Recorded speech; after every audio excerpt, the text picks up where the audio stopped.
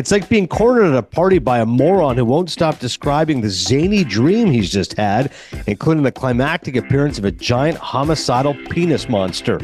That's from Kevin Marr of the Times of UK talking about our feature review and his Beau is Afraid, the new film from Ari Aster, the celebrated independent filmmaker who's been so closely associated with the films from A24. Also, our new film from Wim Wenders. It's called Perfect Days. It got a ton of buzz at the Cannes Film Festival, where its lead actor actually won Best Actor. Big news there for Koji Yakusho back in May. The film has been released in Germany. I, of course, saw it thanks to the screener. I'm not exactly sure when it's hitting theaters, depending on where you are, but I know it's playing in one theater in New York City, at least, hopefully appearing sooner rather than later. I'll talk about that film as well. But no old movie this week. The wild card, though, is David Samson. That's right. You know him, you love him. You know he and I go at it when it comes to the Le Batard show. But here, we're going to get into it. The Golden Globes, because honestly, we're both kindred spirits when it comes to this kind of stuff. So I said this will be nice if we get to really dive deep into what happened, namely Joe Coy's disastrous monologue and the winners and losers of what was the Golden Globes. Before we play it, Chris Cody's away on assignment. He is getting ready for the Dolphins taking on the Chiefs. So he's off to Arrowhead shortly. Had to do the show this week. It's not the draw Miami wanted, but hopefully Chris enjoys himself and gets in some good barbecue in Kansas City. But the shipping container somehow makes a cameo here. So if you take a listen, don't start futzing with your audio. What it is Chris is recording. He is muted, and yet somehow the audio is able to seep in at times. Chris has done all he can to kind of limit that, but if a couple of times you hear me and Samson talking and you swear you're hearing a laugh track in the background or some other audible conversation, as Chris just texted me, it sounds like somebody's having a conversation 15 feet away. That is kind of what it's going to sound like. So don't be alarmed. That's the shipping container. We don't know what happened. It's not on Chris. He pressed mute on his Zoom. So not sure what happened, but I think you really enjoy the conversation with me and Samson. So let's hit it. We are delighted to bring in the only guy who cares as much as I do about the Golden Globe Awards. That's right. David Samson, Nothing Personal as a podcast, colleague here at Meadowlark. David, first and foremost, I asked you a week or so ago, I said, I need your email address. Or sorry, your snail mail. I need your address. And you gave it to me. What was your reaction? What did you think was going to be sent to you by me? I thought you were sending me a holiday card. Right? That would be the general assumption. I was going to see your family. And right. It's always tricky because I don't do holiday cards or Rosh Hashanah cards or New Year's cards or Christmas cards. And then when you get one, I look at the photos. I'm like, oh, my God, your kids got so big. I don't care. Oh, look, it's done by Kodak on the back, Shutterfly. And then you throw it away and you just feel badly about it. But when someone asks for your address, you're going to give it. I had no idea that when I got the piece of mail yesterday, I knew immediately something was up because it was this huge envelope. Right. So I was super excited. And I must say that I predicted what it would be, though not the movie. So you said something movie related. This guy gets a bunch of swag. I should throw it in my face. So he's re-gifting this. But it was perfect because it was Saltburn. For those who are not aware, I sent David a big coffee table book of Saltburn, which I've received. I remember the Critics' Choice Awards, which David never tires of hearing. And he loved the movie, and I didn't. So as soon as you had, and this was before we had debated it on the Le Batard show, you had texted me, said, I saw Saltburn. I go, great. I need your address. I've got the perfect gift for you. How good is the book? It's got the screenplay. It's got stories about the whole movie. Beautiful. I couldn't believe it. First of all, are they doing that in an effort? Because it's clearly there. It's all the categories where they are eligible or want to be nominated for Academy Awards. Right. January 23rd. I had an argument, side note, if we can do this, with Coca, the producer on Nothing Personal. We do the show live at 8 a.m. every day. And the Academy Award nominations come out on January 23rd. Mm-hmm. And they Same come day out as Hall around, of Fame, by the way. That is the Hall of Fame day. Oh, so you're going to be busy. I'm locked into Todd Helton in the meantime. Is Giamatti going to win or what? Beltre's in. Yes. Helton has a shot. Sheffield, I think, is going to miss out on his final year. And it's going to be, I think Wagner was going to miss out. It's going to be interesting, but you may have, at least it won't be a donut because you're definitely getting Beltre. Beltre, no doubt. Helton right now at 82%, but as you know, those always fall by 5 to 7. So it's not a lot of wiggle room there. Anyways, and it's not his last year, though. No, he's still got a little bit of time, so he'll get it. So but Wagner and Sheff. This is it. So I get this big envelope. And I was hoping, now I'll tell you, because when it was presented to me, I saw the size before I felt the package. Yeah. When you feel the That's what package, she I said. knew that it was a book. Thank you. That it was a book. But before I felt the package, I said, oh, this could be wearable swag. So I thought I was going to get something movie related, like a toque or maybe a sweatshirt.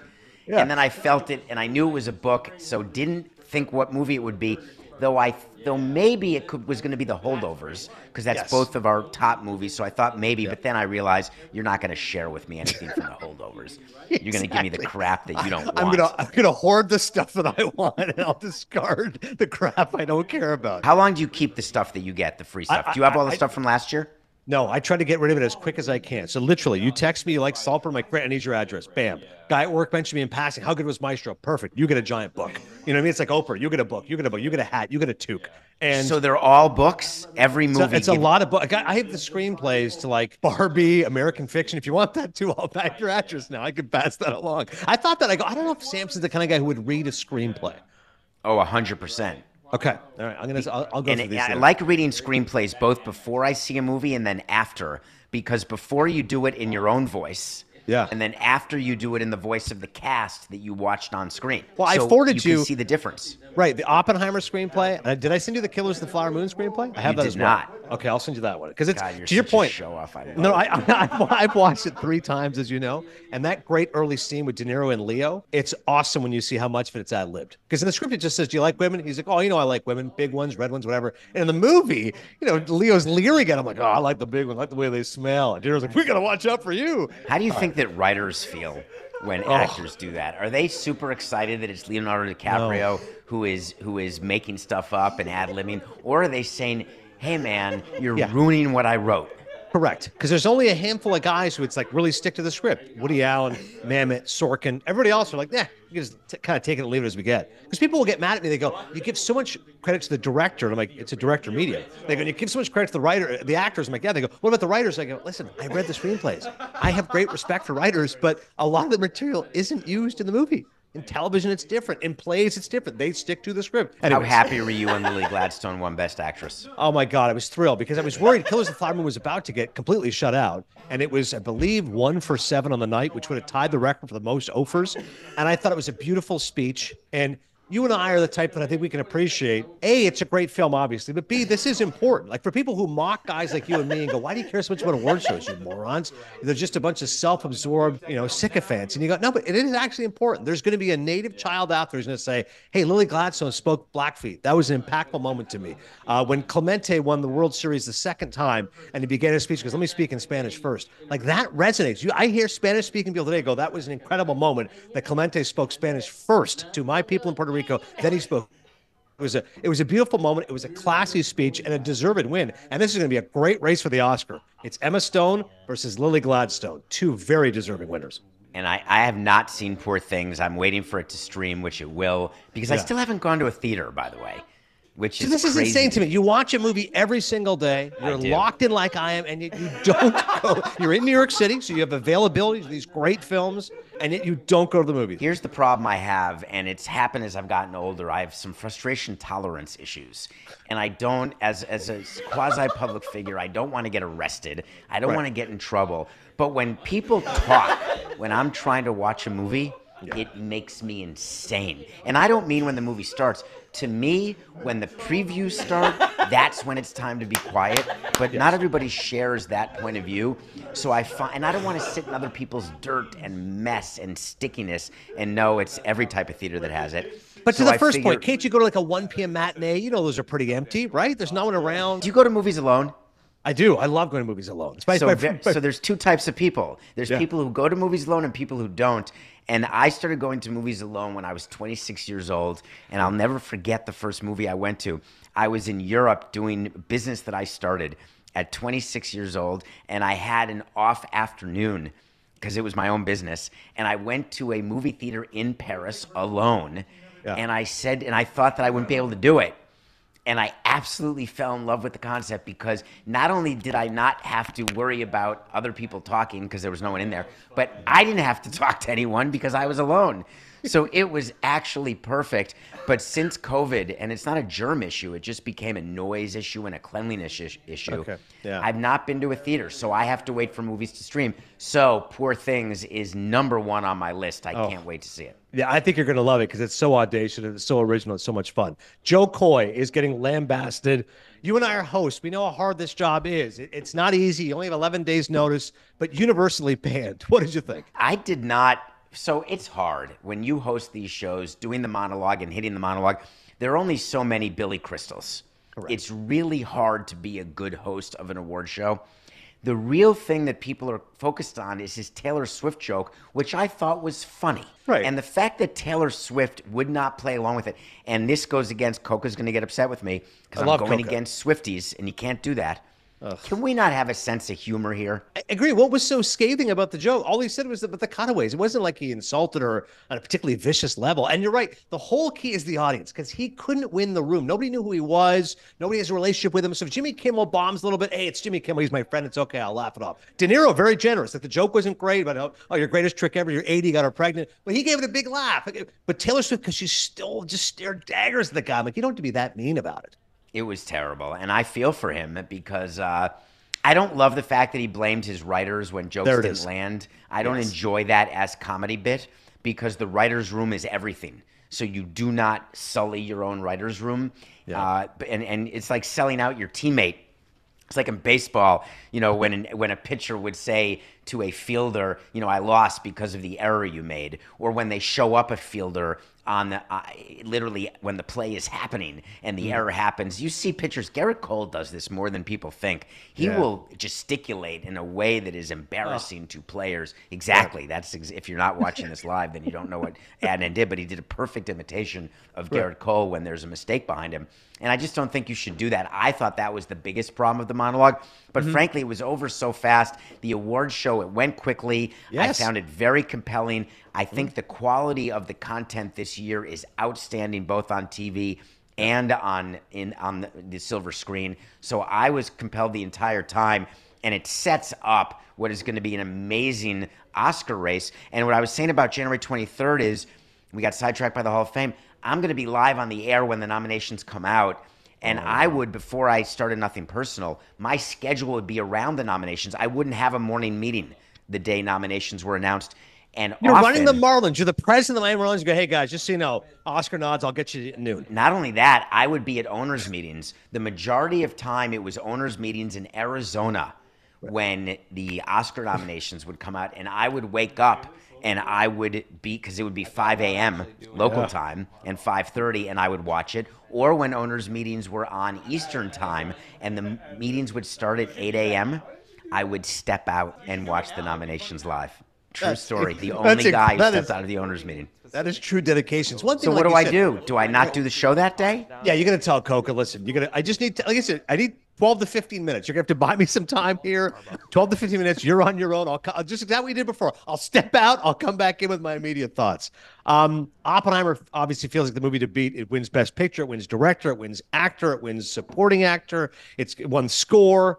I know you're a big fan of the movie, as am I. It feels like it's Nolan's moment. You know how much I love Marty. Would love to see Scorsese win another. I thought maybe he'll win for screenplay, but now I'm very concerned. I think Nolan wins director. Screenplay, I thought they'd give to Scorsese and Roth for adapted. But now Barbie is in the adapted screenplay category, and I think it's a good chance that's the Barbie win for Greta Gerwig and Noah Baumbach rather than Scorsese and Eric Roth. What do you think? It's a fascinating subject. So there's two sides of this. Right. One, they're saying Barbie. The Academy is saying Barbie's adapted. And what they're saying is because it comes from an existing character like a Barbie doll in the Mattel universe. And I was bothered by that. Not Judd Apatow level bothered. Yeah, but Judd Apatow furious about it. Yeah. Furious. And I get it. Because when Hamilton is the example that I was talking to somebody about. An amazing book, which I did not read. It's about 25,000 pages long. And Lin-Manuel Miranda took that book and somehow created Hamilton, the musical. Brilliant. That's adapted from the book. He took the book and he made it into rap lyrics and found a way to make a play from it, a musical. Yeah. People take a book like Oppenheimer and they write a screenplay from it. That's adapted. I get that definition. An original is when Alexander Payne, out of his own head, he says, "How about if we have a teacher?" And I assume he did it with Paul Giamatti in mind when he wrote The Holdovers. How about if we have a teacher who's forced to stay with kids over Christmas, and he's a curmudgeonly guy, and I'm going to write this. That's original. That's easy. How is it that Barbie's not original? Can you explain that to me, Adnan? No, I thought that is an original concept. And to me, the success of the movie, it really goes to Greta Gerwig, Noah Baumbach, and Margot Robbie. Like that, if that holy trinity doesn't make this thing work, then the movie's not going to work. And it was an original script, an original idea. And again, if you want to reward the film, which did make over $1 billion, was a huge success back in the day, the Oscars used to reward commercial movies. Both commercial movies were also movies that critics loved. The Godfather made X amount of dollars, and everyone loved it. Then it became an era where Nomadland wins Best Picture, and it makes $12.1 million. You and I love it. So it's like, it's a good thing when movies that are good are rewarded by the Oscars and are profitable. So I totally get the love around Barbie, and if it won the Oscar for original screenplay, I'm like, that would be noteworthy. Adapted to me, it makes no sense, and it really muddies the waters. The original category isn't as strong, although this is good news for David Henningsen, who I had on Cinephile, who wrote the screenplay for The Holdovers, because I think he's got a pretty good chance at now winning for original screenplay. I think he should win for that, and I'm sorry, I was talking about Alexander Payne. He directed Holdovers, didn't he? Correct. He directed. This is one of the rare times he didn't write it. You're right. Normally he always writes it and co-writes it with Jim Taylor. He's won 2 Oscars for writing, but this time he didn't write. He only directed The Holdovers. So tell me about this writer. Is this the first screenplay that he's had made into a film? Correct. He was a TV guy, and he wanted to make the TV show. And then Payne called him and goes, "Hey, listen, I've got this idea. What do you think?" And he was like, "Yeah, I can cook something up for you." He's like, "All right." And Payne was very much involved with it, saying, "All right, change this, try this." And Henningsen at one point was like, "Do you want credit on this too?" He's like, "No, it's fine. Go ahead. I'm just kind of dictating to you, but it's your script. You do it. I'll direct it, and that's it." So I thought it was pretty generous of him. So you're an inside man. Can you answer this? I didn't know that writers get to choose who gets credited for something. I thought, like in the Academy, when they see the producers of a film who are called up for Best Picture, that there's a limit or they get to choose. Is that the same with writing, where Alexander Payne can say, "I don't want a credit," and that is acceptable? He can, and sometimes they'll go to the guild and also debate it a little bit. Like in the case of Wag the Dog, Mamet wrote the script, who I adore, and I love that movie. But Hilary Henkin apparently had wrote an earlier script which had nothing to do with Mamet's script. And when they called Mamet, it's in his new book, which I've read, which is very funny. They said, "We got bad news. You're getting co-credit." He goes, "Why? I wrote the entire script, the one that Levinson used." He goes, "Yeah, but there's another script that was kind of like it." And so he went to the WGA and goes, "Listen, my script has nothing to do with Hilary Henkin's. There's no basis of it." And they're like, "Yeah, but there's also this thing called Wag the Dog. There's a couple of similar elements, so you're both getting credit." So sometimes it can go against you. But you're right. The writer gets the decision. Eric Roth, in the case of Killers of the Flower Moon, told Scorsese, "Marty, you're getting co-writing credit. You've been a big part of this. I want you getting the co-writing credit as well." So it's pretty generous, and the writer wants them involved as well. Giamatti, our guy, goes and celebrates it In and Out after winning the Golden Globe. I would have thought a week ago, David, it's going to be Cillian Murphy, maybe Bradley Cooper for Maestro. He wrote, he produced it, he directed it. It's a real labor of love. Leonard Bernstein, biopic, bisexual. This is hitting lots of check marks the Academy likes. But the film doesn't appear to have as much love as Cillian Murphy and Oppenheimer. But now maybe our boy Giamatti comes through. Never been nominated for Best Actor Oscar, ever. He's been nominated for Supporting Actor once for Cinderella Man. Was not nominated for Sideways. And was not nominated for American Splendor. Never been nominated for Best Actor. Now do you think our man can take down Cillian Murphy and or Bradley Cooper? He's definitely going to get nominated. Good. And I actually think that they will give it to him. Because I thought Cillian Murphy was great. I thought Oppenheimer, but that to me is a Christopher Nolan production. Yeah. And I don't think that movie changes. So this is what I say in my head. Does the movie change with someone else in the role? And I think that the movie doesn't change with someone else in the Cillian Murphy role. I think that The Holdovers is a completely different movie. Paul Giamatti is that character. It's like it was written for him, and I think there's a chance that gets rewarded. But we have some time to think about it once the nominations come out. But that's going to be an interesting race because, the Oscars are different than the Golden Globes. You don't have the musical comedy and then the drama. And by the way, I don't quite figure out how they know what's musical comedy. They kept saying The Bear is a musical comedy, and Bear's one of my favorite shows. Dramatic show. It's about grieving, very serious stuff. Yeah. What part of that is musical or comedy? Like, how did they say that in their mind, the Hollywood Foreign Press? Right. I'm with you. Barry also categorized as a comedy. To me, there's some funny elements, but it's a very serious show, but an actor turned serial killer.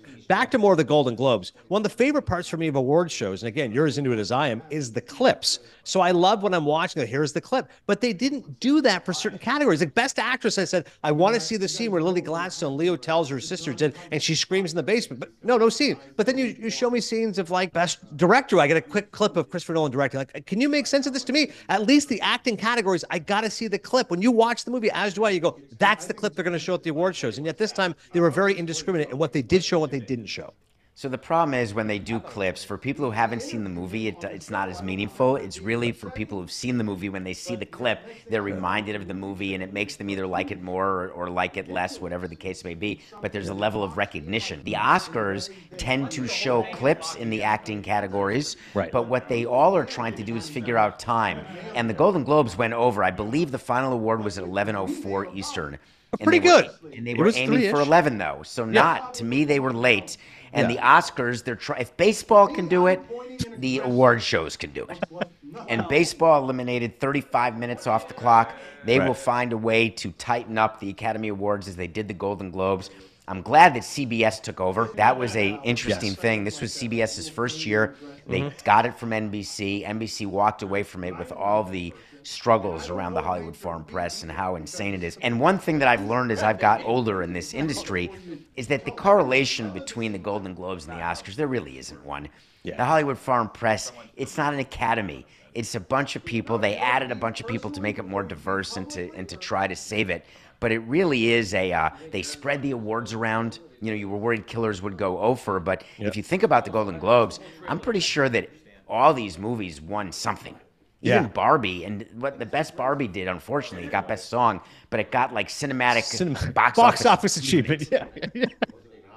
To your point, the Globes 5 years ago was 51 people, 51 members of the Hollywood Foreign Press. That's it. And they go, hang on a second, you're just a bunch of old white guys. Okay, sorry, let's rectify this. We'll get some people of color. We'll get some women. It's still only 500 people. The Oscars is 7,000 people. And their issues with Oscars So White 2016, that was around 4,000, 5,000. So even 5, 7, 8 years ago, it's 4,000 to 51. Now it's 600 to 7,500. So you're right. The better correlation for awards predictors is, of course, the SAGs, the Screen Actors Guild, because the Screen Actors, they are the biggest members of the Academy. All right, speeches of the night. Gladstone was great. Giamatti was great. The guys from Beef were good. Who else did you enjoy as far as speeches of award winners? Robert Downey Jr., pretty funny as well. The biggest memory I have is of Will Ferrell, the presenter.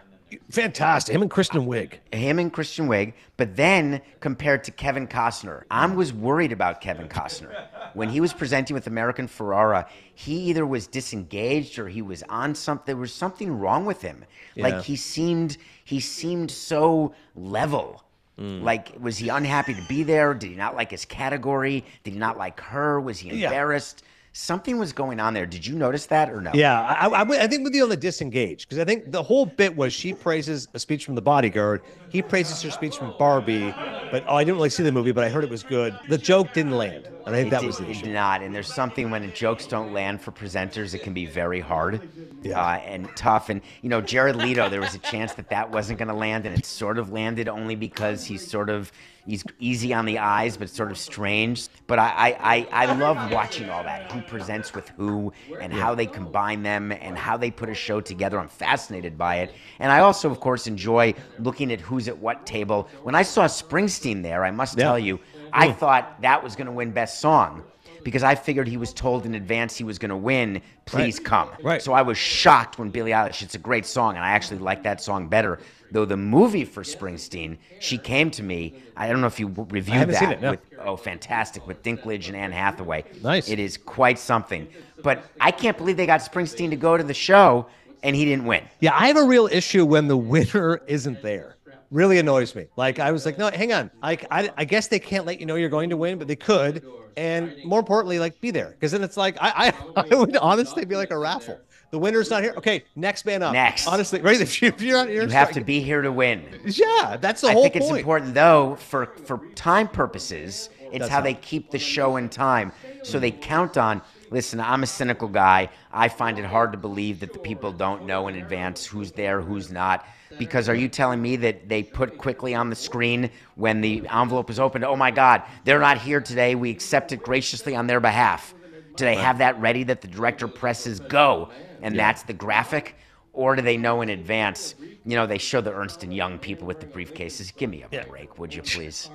How about Kieran Culkin's speech? He said to Pedro Pascal, "Suck it, Pedro." That was a pretty funny speech. Very much in character. He is. So I can't figure out what I loved about Kieran Culkin's speeches was that. So it turns out that he didn't have to act that much. Right. So he shouldn't have won the award. He's just being himself. It sounded like himself a little bit. Is what I thought, and I thought it was great. What is noteworthy to me is the quality in all these categories. So many people could have won, and that's what makes it exciting. And that's why I think the Oscars are going to be so good this year, because each category is so loaded. I think we could agree that the only category that's locked up is the category that used to be the one where there would be the only surprise, and that is in the supporting category. Right. And I think supporting actress is locked up. Oh, yeah. Divine Joy Randolph, you're right. Runaway Train. She's winning everything, and you can't see anyone stopping the momentum. Yeah. Supporting actor could be interesting because I think, wait till you see Poor Things, but Ruffalo and Dafoe are both fantastic. And I think Gosling takes a big swing playing Ken and Barbie. And listen, Downey, maybe it's his moment. He's never won before, but that's a pretty good category. I'm curious how that goes. I'm watching Oppenheimer again, and I'm watching it for performances. Downey was good, no doubt. But Oscar-worthy? I'm still not there. I thought Ryan Gosling was outstanding, and I thought that was a big moment when Oppenheimer beat Barbie. But I think that category is going to be interesting. Obviously, Mark Ruffalo is such an accomplished actor. I'd love to see him win. Has he won an Oscar? He's never won an Oscar before. I love him. This would be big because he's outstanding. So it's fascinating, and that could be a surprise. But Best Supporting Actress, I think it's a done deal. All right, you're going to go to a taping of Watch What Happens Live. Before you go, Siskel and Ebert always say, if there's one Oscar that means the most to me. So if there's one award this award season, what's the one that David Samson would say, oh my goodness, pump fist, I'm elated. Whatever category you want. Which one is it? Yeah, it's going to be Paul Giamatti, Nice. who I've loved since a movie that I've never talked to you about called Duets. Oh, yeah. Andre Braugher. I love that movie. The singing. With Huey Lewis and directed by Bruce Paltrow with his daughter Gwyneth Paltrow was in it. Yeah. And I've loved him. He was in, what's the movie where he painted himself blue? Paul Giamatti. Big Fat Liar. With my kids, Big Fat Liar.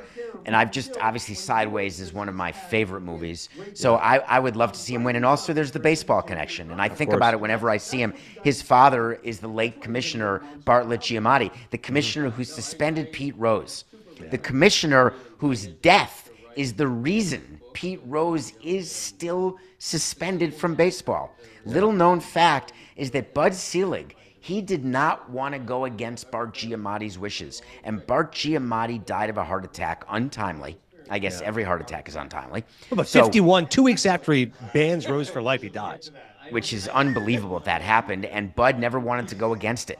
He never wanted to sully Bart's memory by going against the ban that Giamatti put in.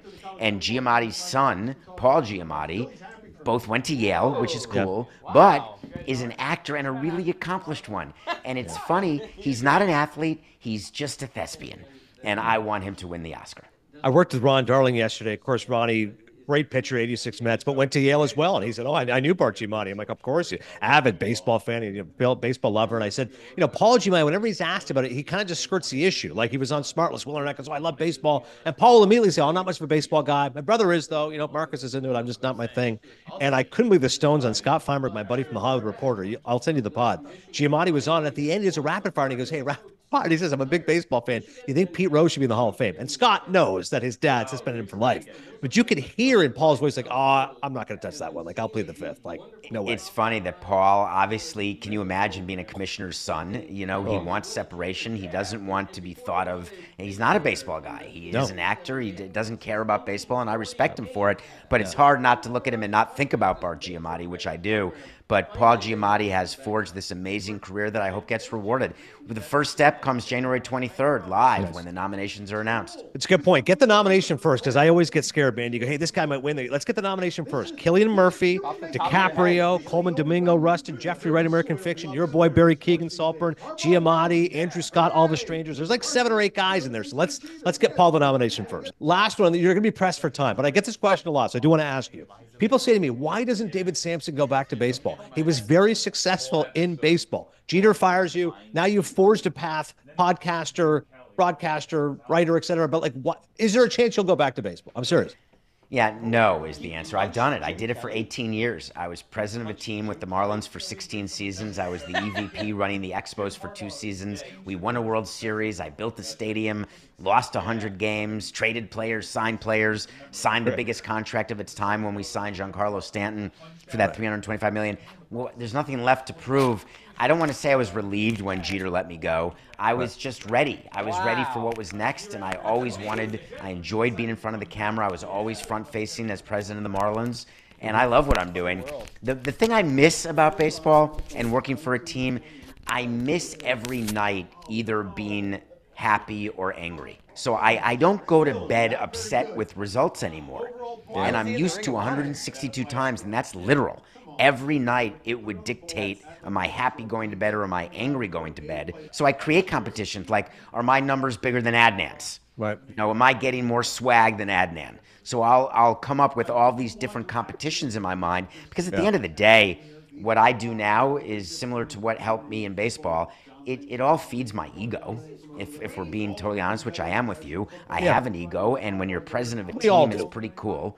Yeah. But being, the head of Nothing Personal and being an MLB analyst with CBS, getting to do shows with you and Dan, and having a platform, frankly, that's way bigger now than when I was the president of a baseball team. It's not even close. Yeah. So I enjoy it. I would not go back. I like that answer. I climbed the mountain. What else? There's no other words to conquer. One other thought. Last one. I promise I'll let you go. You're amazing with the phone. I text you text back right away. But I think you and I share this sentiment. We're both pretty good with this response. We get inferior with others who are not at that level. Chris Cody, namely among them. How is Coca with getting back to you? And what do you do if somebody is not nearly as responsive as you? Because you're on it. Like, it's within minutes. It's a respect thing. So if I don't respond to a text, it means that I'm either on a plane or I'm dead. So otherwise, I'm responding. Like, I don't have a red number next to my text logo on the phone. It's always 0. Even if it's just a quick LOL or a quick exclamation point, just to let you know that I saw it. Correct. Coca, don't tell him this. He has the thing on the text where it shows red. I hate that. Because then they know it's red. You haven't responded. Correct. Then you have to. It's ridiculous. You're busted. He's supposed to just say delivered. But he lets me know when he's read it by accident. I don't think he knows this. So therefore, I don't need him to respond, but he does respond very well. But I don't need him to because I know he's read it. Right. So that's the trick, obviously, to get that toggle off. But Coca's really good. But, Cody is not good at all. Yeah. Lebitard is horrific. Just embarrassing.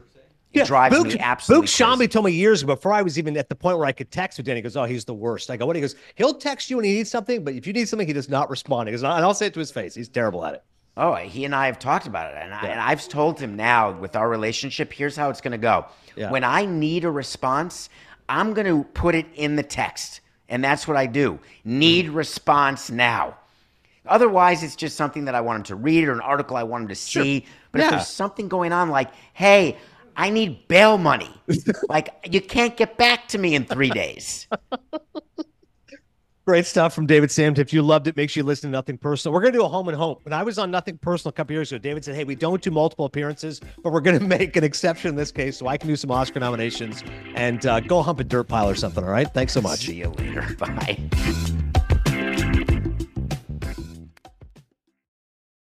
Pulling up to Mickey D's just for drinks? Oh, yeah, that's me. Nothing extra, just perfection and a straw. Coming in hot for the coldest cups on the block. Because there are drinks. Then there are drinks from McDonald's. Mix things up with any size lemonade or sweet tea for $1.49. Perfect with our classic fries. Price and participation may vary. Cannot be combined with any other offer. Ba-da-ba-ba-ba. Remember the best vacation you've ever taken? Make your next one even better with Get Your Guide. With Get Your Guide, you can book over 100,000 unforgettable experiences in the U.S. and around the world. Want to see the Grand Canyon from a helicopter? They got you. Watching a wrestling match in Mexico City? No problem. Or how about a guided tour of Rome's ancient ruins? Wherever you're going, whatever you're into, book your next travel experience at getyourguide.com.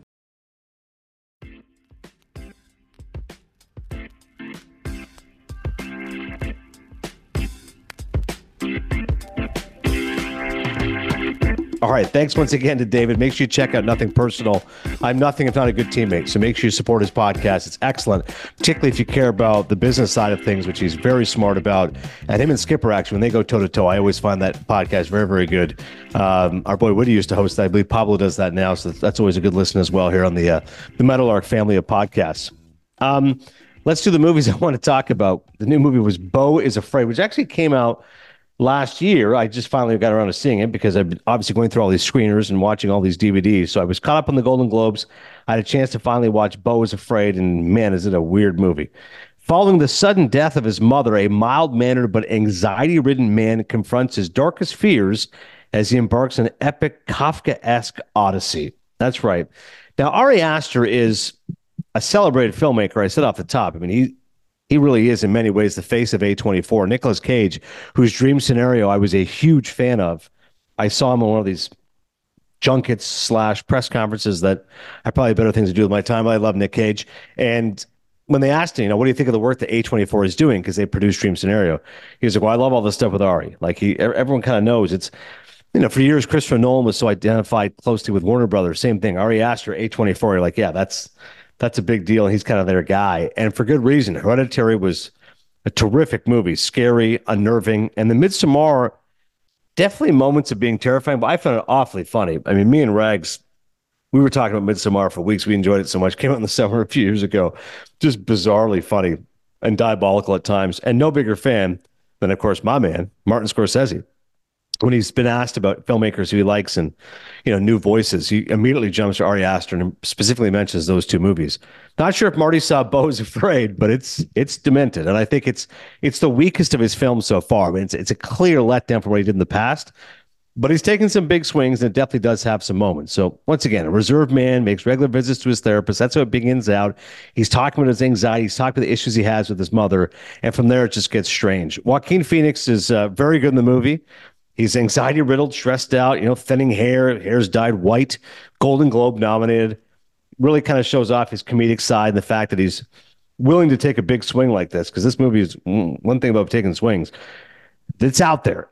One of my biggest criticisms of the movie is I just think it was too self-indulgent. While it is bemusing, it's 2 hours and 53 minutes. I don't need that long when it comes to a guy just going through his own personal odyssey. Killers of the Flower Moon, 3 hours and 20 minutes. That's telling an epic story. Oppenheimer, 3 hours, I think deserves that length. Beau is Afraid. I don't need 253 of this guy who's just dealing with all of his problems. But it's got some zany moments. There's no question about it. Early on, there's one sequence I'll never forget. Joaquin Phoenix is in the bathtub. And he looks up and he sees a guy like on top of his ceiling. He's like somehow attached to the top of his ceiling. And it's just such a bizarre image. And then the guy, the sweat starts dripping down. He literally falls on Joaquin Phoenix in the bathtub. They have like a naked tussle. It's very bizarre. He goes out in the street running around naked, gets stabbed by this guy randomly. Like it's so many of your worst fears come true. And again, it's the specter of his mother, which is hanging over all of it. It's a really good cast. A pleasant surprise to Nathan Lane showing up, who has one of the funniest lines there at the dinner table. He kind of murmurs to him. He's like, hey, I just want to let you know your testicles were distended. Patti LuPone plays the mother. She's very memorable, and you can see why she's, the mother from hell in so many ways. Makes it the great Richard Lewis routine on Curb Your Enthusiasm. The blank from hell. I invented that. Michael Gandolfini, who I love, of course, because his father from The Sopranos. I met Michael a few years ago when The Many Saints of Newark came out. He's a very sweet guy. He's also in the movie as well. And Parker Posey, one of the most bizarre sex scenes you'll ever see. I mean, this he's scared of everything, including making love to a woman, and it's just bizarre scene. I mean, when he's just like, no, don't.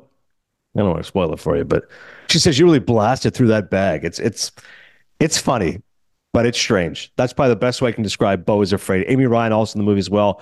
Indie darling in so many of these films. So, like I said, disturbing at times, certainly funny, certainly risque, but I think it demands a lot of its audience. And I'm glad I wasn't in the theater for it, because I think at times I would have been a little exhausted by it. But Ari Aster is definitely a filmmaker I appreciate and I respect, and I'll give him 2.5 Maple Leafs.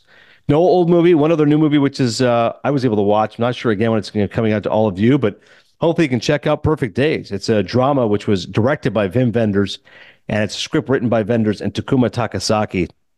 Wim Wenders is a celebrated foreign filmmaker. Obviously, everyone knows Wings of Desire, a very famous film, which was an influence on one of my favorite bands, The Tea Party. Great Canadian rock band.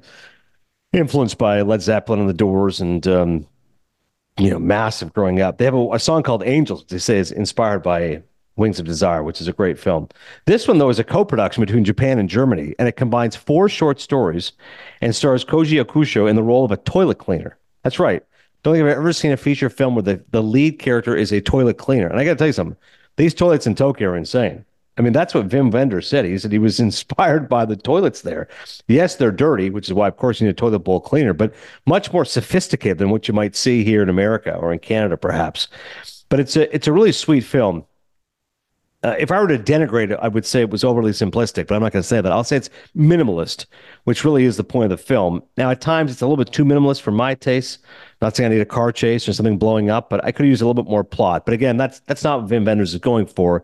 It's a character study, and it's about grace and harmony and trying to find a level of acceptance and happiness in what's often a very tough and very challenging world. So it's a very sweet message, and I can see why people who like it love it. My boy John LeBoy is a huge Wim Wenders fan. I made sure I watched it as soon as I could so we could see it, and I knew he would love it, which he did. It's got a cool soundtrack. I love the last shot of the movie, the song and the music, and again, the performance by Koji is excellent. I can see why he won Best Actor at the Cannes Film Festival, but I don't think this is the film that's going to be accessible to a wide audience. Again, if you like foreign films, if you like Wim Wenders' work, if you like a story about what's happened to this character in Tokyo, I think you'll enjoy it. And there's certainly some sweet moments of redemption as this guy's, basically it's a validation of the ordinary. This is a guy just living his life, and it's kind of a 2-hour trip to Tokyo. So if you want to take a good road trip, and if you don't have time to go to Tokyo, you can watch this film and see this character, how he certainly indulges his passion for music, books, and trees. A Quiet Life in Tokyo. Check out Perfect Days. I'll give it 2.5 Maple Leafs as well. Once again, thank you to David Samson. Nothing Personal, available on the Meadowlark family. Make sure you support David's work. As I said, with him, we're going to do a home and home, so I'll be on Nothing Personal at some point, probably Oscar nominations, January 23rd, which is the same day as the Baseball Hall of Fame announcement, as you heard us discuss. But thank you for all the support here of the podcast. Please go to Apple Podcasts where you can subscribe, rate, and review. Go Dolphins for Chris. Go Eagles for me. Big game against the Bucs. And, of course, next week, Critics' Choice Awards. I'll be flying to Los Angeles this weekend. Aisle seat, extra $51 for that. I'll see my buddy Ben Lyons. We'll reunite, and it'll be my first Critics' Choice Awards in 5 years. So, fingers crossed, folks. Hopefully I get to run into Marty. I get to see Paul Giamatti coming out of a bathroom and tell him what a huge fan I am of him. And hopefully we'll lay the groundwork for some future episodes of interviews here in Cinephile. The past when I did it, I'm telling you, man, I got to meet Ray Seahorn, became friends with her husband, Graham Larson, who's a lovely guy. Just texted him the other day. Huge Yankee fan. Needs to get another starting pitcher. Got to meet Bob Odenkirk. Got to meet Mahershala Ali, of course, my man. Viggo Mortensen. Max Bredos was with me. He started speaking Spanish to Viggo. He's a huge soccer guy. Viggo was saying in Spanish, Max told me after, he was saying, yeah, this time wearing it's the colors of like his favorite club team in Spain. So who knows, folks? I could have some wild, crazy stories coming out of the Critics' Choice Awards. And lastly, again, shout out to Paul Giamatti eating an In-N-Out burger after winning his Golden Globe. That man is a living legend. Thank you so much for supporting Cinephile. I'll see you at the movies.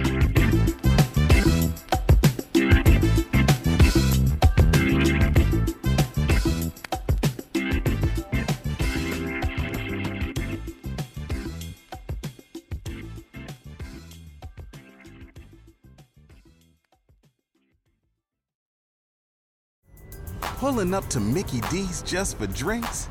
Oh yeah, that's me. Nothing extra, just perfection and a straw. Coming in hot for the coldest cups on the block.